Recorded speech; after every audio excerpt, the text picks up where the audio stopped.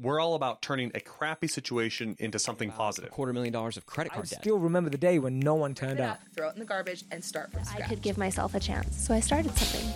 I mean, I think that counts as from poop to gold.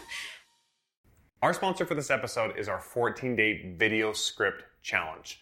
Yes, we are sponsoring our own show. Yes, we are. Hey, everyone. Welcome back to From Poop to Gold. I'm Daniel Harmon, Chief Creative Officer at Harmon Brothers. My guest today is Arvel Craig. Welcome, Arvel. Thank you. Welcome. So, Arvel, you are the founder of Chatbot Funnels, right? Yes. Uh-huh. You run a consultancy, essentially, right? Yes. Where you're coaching people on how to use chatbots in their marketing and be able to, I guess, convert casual viewers and stuff into active customers. Yeah, a little bit exactly. more. Exactly. Awesome. So give us a little bit of your background. What's your origin story here with this? Gotcha. So in general, I like to say I've been in marketing, digital marketing for a while, 18, 19 years since I was 7. Right? Oh, Yeah, wow. no.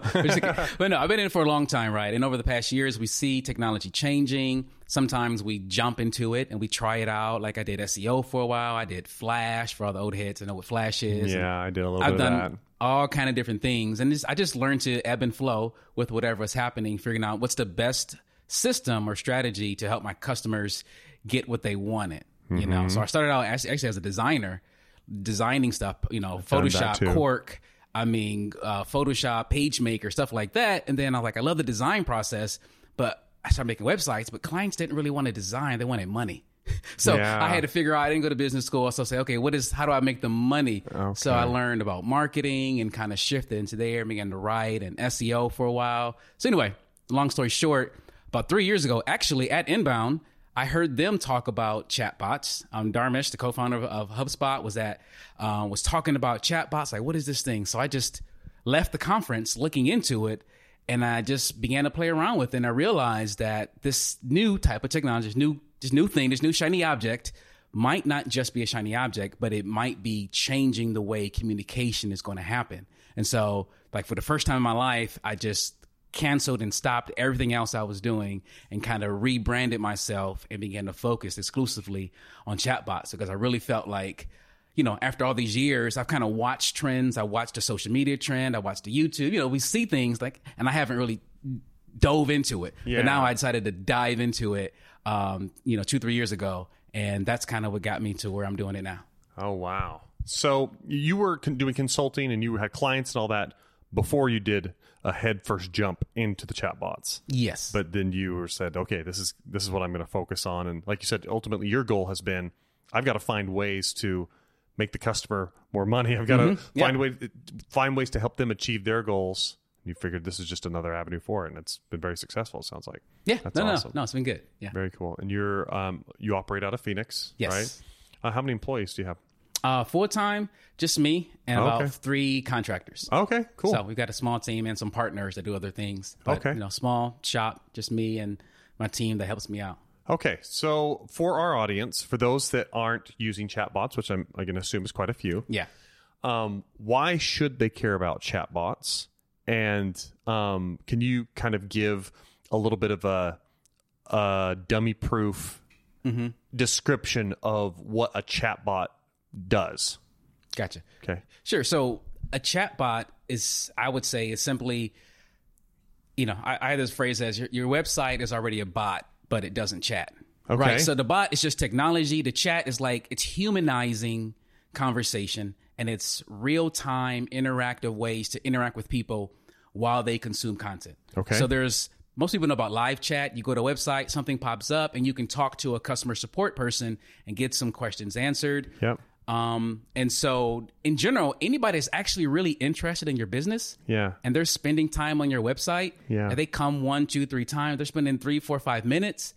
If you were actually there physically, if you could see the person, they would probably not be clicking on videos. They would turn to you and have a conversation. Yeah. They would do that, right? To me, that's what a chatbot is. Try to replicate a real life situation with technology. Exactly. But when it comes to live chat, a lot of companies we've talked to, they don't have 24/7 staff that can do live. They may put it overseas, but overseas they're just following a script anyway. Yeah. So why would you have a script for someone in another country to talk to your customers when you could put that script into an online chatbot system that could at least handle 10, 20, 30% of the conversation before bringing it to a live person? That's kind of how way we do it. We want a company with their website to be able to talk to people as soon as they have an interest really fast. And then if they want to talk to a live person, if they're qualified, then we'll pass it on to a live person, a live rep. And normally that 2 to 5 minute time frame is enough to get a live person available to take over the conversation if necessary. And hence the funneling aspect of it, right? You've got a bunch of people that are interacting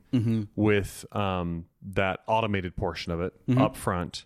What percentage of them end up usually becoming, do you have any kind of rough percentages of how many of them go from making it far enough into the conversation with the automated process that they then jump over and are, interacting with a live person? I mean, when it comes to percentages, again, we're either going to bring them to a live person, or we'll try to book a meeting immediately, or just get a lead. There's 3 different types of conversions, I would say. And in general, when it comes to somebody on a website and then deciding to interact with the bot, that could be, say, 2 to 5% of people will respond. It really does depend on the page. Depends on the hook and why they're there. Like a home page, you don't know their intent. You don't know why they're there. But if they're on your pricing page, it's a little more clear. Or if they've come to your site 3 times, so therefore we program the bot to talk to them differently. So the more we understand their intent, the higher the percentage is going to be. So again, that could be 5 to 10%. We'll begin to have the conversation. And then from there, how many of those turn into a lead? That can be between 20 to 40%. Again, depending on the page, which is, again, the intent of the person on there. What are your favorite tools to use for chatbots? For B2B businesses, for websites that are just standalone websites, we are a Drift partner. Drift is a chatbot tool. So we're a certified partner with them. Clients that use Facebook ads and they run Facebook traffic and the social media side, we use ManyChat for that area. So right now, that's what we use. Those are our 2 choices, depending on what the platform is and what traffic source they have. So for B2B, use Drift. If it's B2C, then it's generally going to end up being some sort of a Facebook. If it's, B2C, we can still use Drift depending on the value of the customer. Drift is a little more pricey than the average, $10, $20, $30 product. So just make sure to get an ROI. We want to make sure that, it's the right difference between buying some candy and maybe buying a mattress or something like that. Okay. Very cool. All right. So this podcast is called From Poop to Gold. So we'd love to hear those stories of when you've had a crappy situation in your career or life. Could be either. And you've turned it into something positive, maybe even something great. What comes to mind for you, Arvel, when I say that? Your poop to gold moment. Gotcha. I'd say the core poop situation for me was, and it wasn't like a moment, but it was a little bit of a season. Those have been... That's fine. And a season's a moment too. Gotcha. Longer moment. True. And that's where, I was doing SEO for a while, for like 5 years, I was doing SEO for a while, doing good. This is like 2009, 10, 11, 12. And eventually Google changed. And some of us know Google Penguin and Panda. Google always makes changes. But I was young. I was new in business. I didn't have real mentors. And when Google changed and a lot of my clients' rankings dropped through the floor, not only did I freak out about it, clients were upset. I was getting people were taking their money back. They were doing chargebacks on credit cards. I got a couple some legal issues, or they were trying to sue me, or just all kind of. And I didn't have the emotional, mental, psychological maturity to handle it. And in general, I eventually just quit. I eventually stopped doing business. I just rode the wave as it, downgraded, found a side contract, and kind of gave up doing business on my own for a couple of years. This was maybe 2 or 3 years. And it wasn't until, so that was just a season. It's like I changed what I thought was going to be important for business and my life. Let me just give my wife stability. Let me just be normal. Right. So a lot of us entrepreneurs are doing something because we don't feel normal. Right. And so there's that mindset that wants you to take challenges and have risks, and you kind of understand the pitfalls. But for whatever reason, I think I got lazy, to be honest with you. I was doing well. I was kind of coasting and I got lazy. Yeah. And then when that happened, I just didn't want to try anymore. I didn't want to challenge. I didn't want to risk anymore. And so I went like 2-3 years of just kind of having jobs. Was kind of, it feels like failure. Most people think that's a good thing, but a job was kind of on cruise control. Exactly. Well, there's no such thing as cruise control, right? It's a little bit of a downward slope sometimes if you're not constantly fighting uphill, right? Yeah. But so that was just a season of a couple of years of no longer trying to be in business. It's kind of being normal. And it wasn't until, actually, it's funny, it's actually podcasts. For like a couple of years, I listened to a couple of different podcasts. And some reason, there was a season of a couple of years ago, certain people, like 2 or 3 different people I listened to, were all talking about how hard it was being an entrepreneur. They were all talking about entrepreneurs are firefighters, entrepreneurs are this and all. And I've seen other people's poop to gold stories. Yeah. And some reason, I don't know why, and it wasn't on purpose, but somehow those stories clicked in me. And I realized that my story wasn't unique. yeah. That I wasn't just immature, that I wasn't not cut out for business. That this was normal. I never knew that it was normal. Yeah. I had no perspective of that. And that simple shift helped me feel like I should try again. Like I just, all the shame and the guilt and the feeling bad about myself just shifted. And I was like, I'm still in my 30s, my life is not over. It's like, for some reason, when you quit, to me, you shut down and you just can't see, the future anymore. You're not looking, but somehow things shifted through a couple podcasts, I came to myself, and then I said, and I just kind of felt alive. I felt like I'm going to try again. It's like, so therefore my eyes were open, right? We know how people filter things with their perspective. You can kind of want to buy this car, and then you see the car everywhere, right? When you're in a negative funk, you see negative funk everywhere. You see funk everywhere. You smell funk everywhere. You Yeah. don't see opportunities. That's Yeah. even like, let's say, chatbots can seem like a shiny object. It seem like a cutesy little thing you can try if you're naive. So people say that about Twitter. People say that about Instagram. Oh, that little thing, YouTube. What is, it's all these things that, depending on your perspective, you can see it in a negative way. You can be, cynical, and you don't see, some people, again, not just poop to gold, but some people can turn poop into gold. So the exact same thing, the exact same life, it just, my eyes kind of opened up. So then I was just in a better state. So that when, again, I was 3 years ago, I'm at a conference, I hear about chatbots, and I'm like, huh. And so I kind of take the plunge. But it was just that awakening season, happened, and my eyes are open. So that's kind of my core story of, say, the past 15 years, of 10 years of doing one thing, and then something shifted, and I was down for a couple of years, and now I feel like I'm back in the game. That's awesome. Yeah. Very cool. What about that drives you? Like, helping them get what they want. It sounds like you've got a little bit of a inner need to, like, just watch other people succeed to some degree, right? Or something like, I don't know.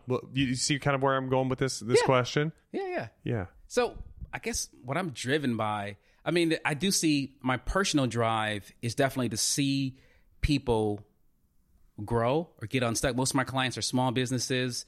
A lot of them are entrepreneurs. Got a construction company. I got various clients, but seeing them, it's almost like you can't just get moving.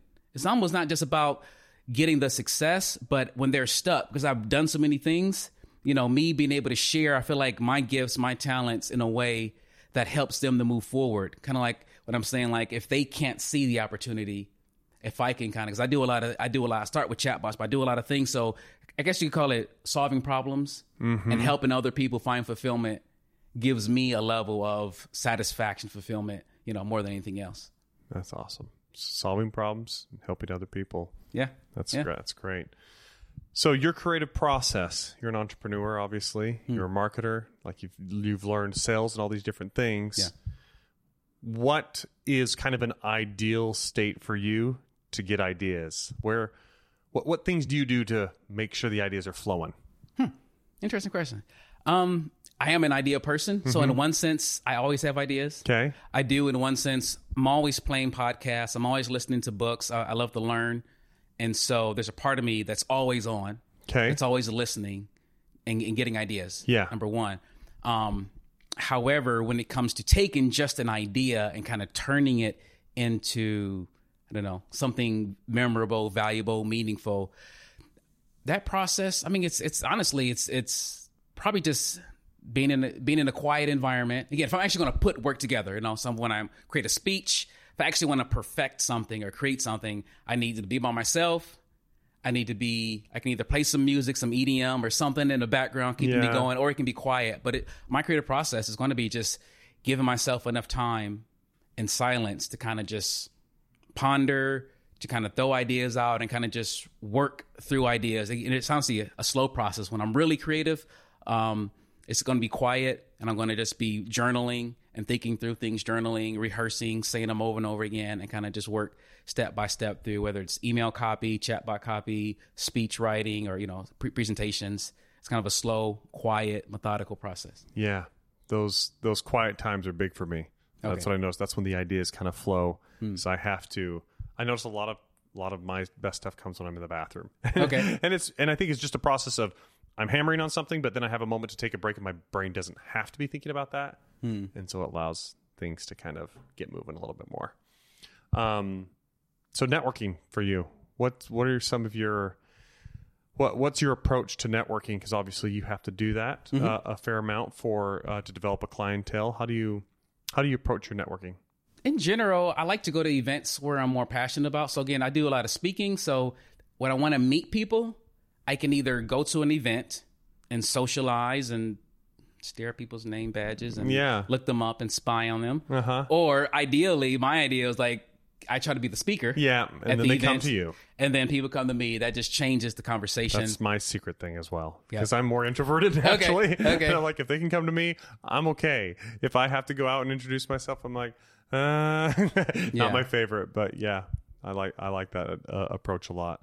Well, awesome. I appreciate your time very much, Arvel, for coming on from Poop to Gold. It's really cool to hear your story. And for those of you that are listening, get into chatbots. Yeah, like I said, we use them on our campaigns. They can be really effective ways of turning casual viewers or website visitors or whatever into actual customers. Yeah. And so it's something worth exploring. Where should our audience look you up?